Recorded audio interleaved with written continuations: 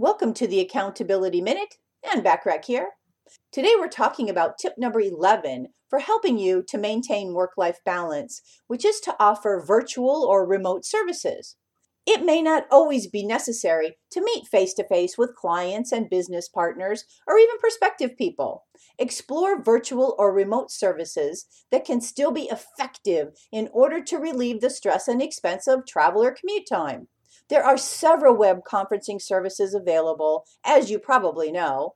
All you need is a computer and an internet connection. You can do this almost anywhere these days. A few examples you may want to review are things like GoToMeeting, Zoom, free conference sharing, Skype, and so much more.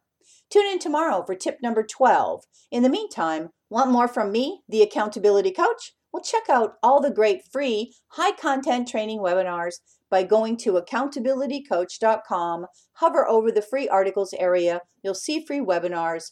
Choose the topics that are of the most value to you. Thanks for listening.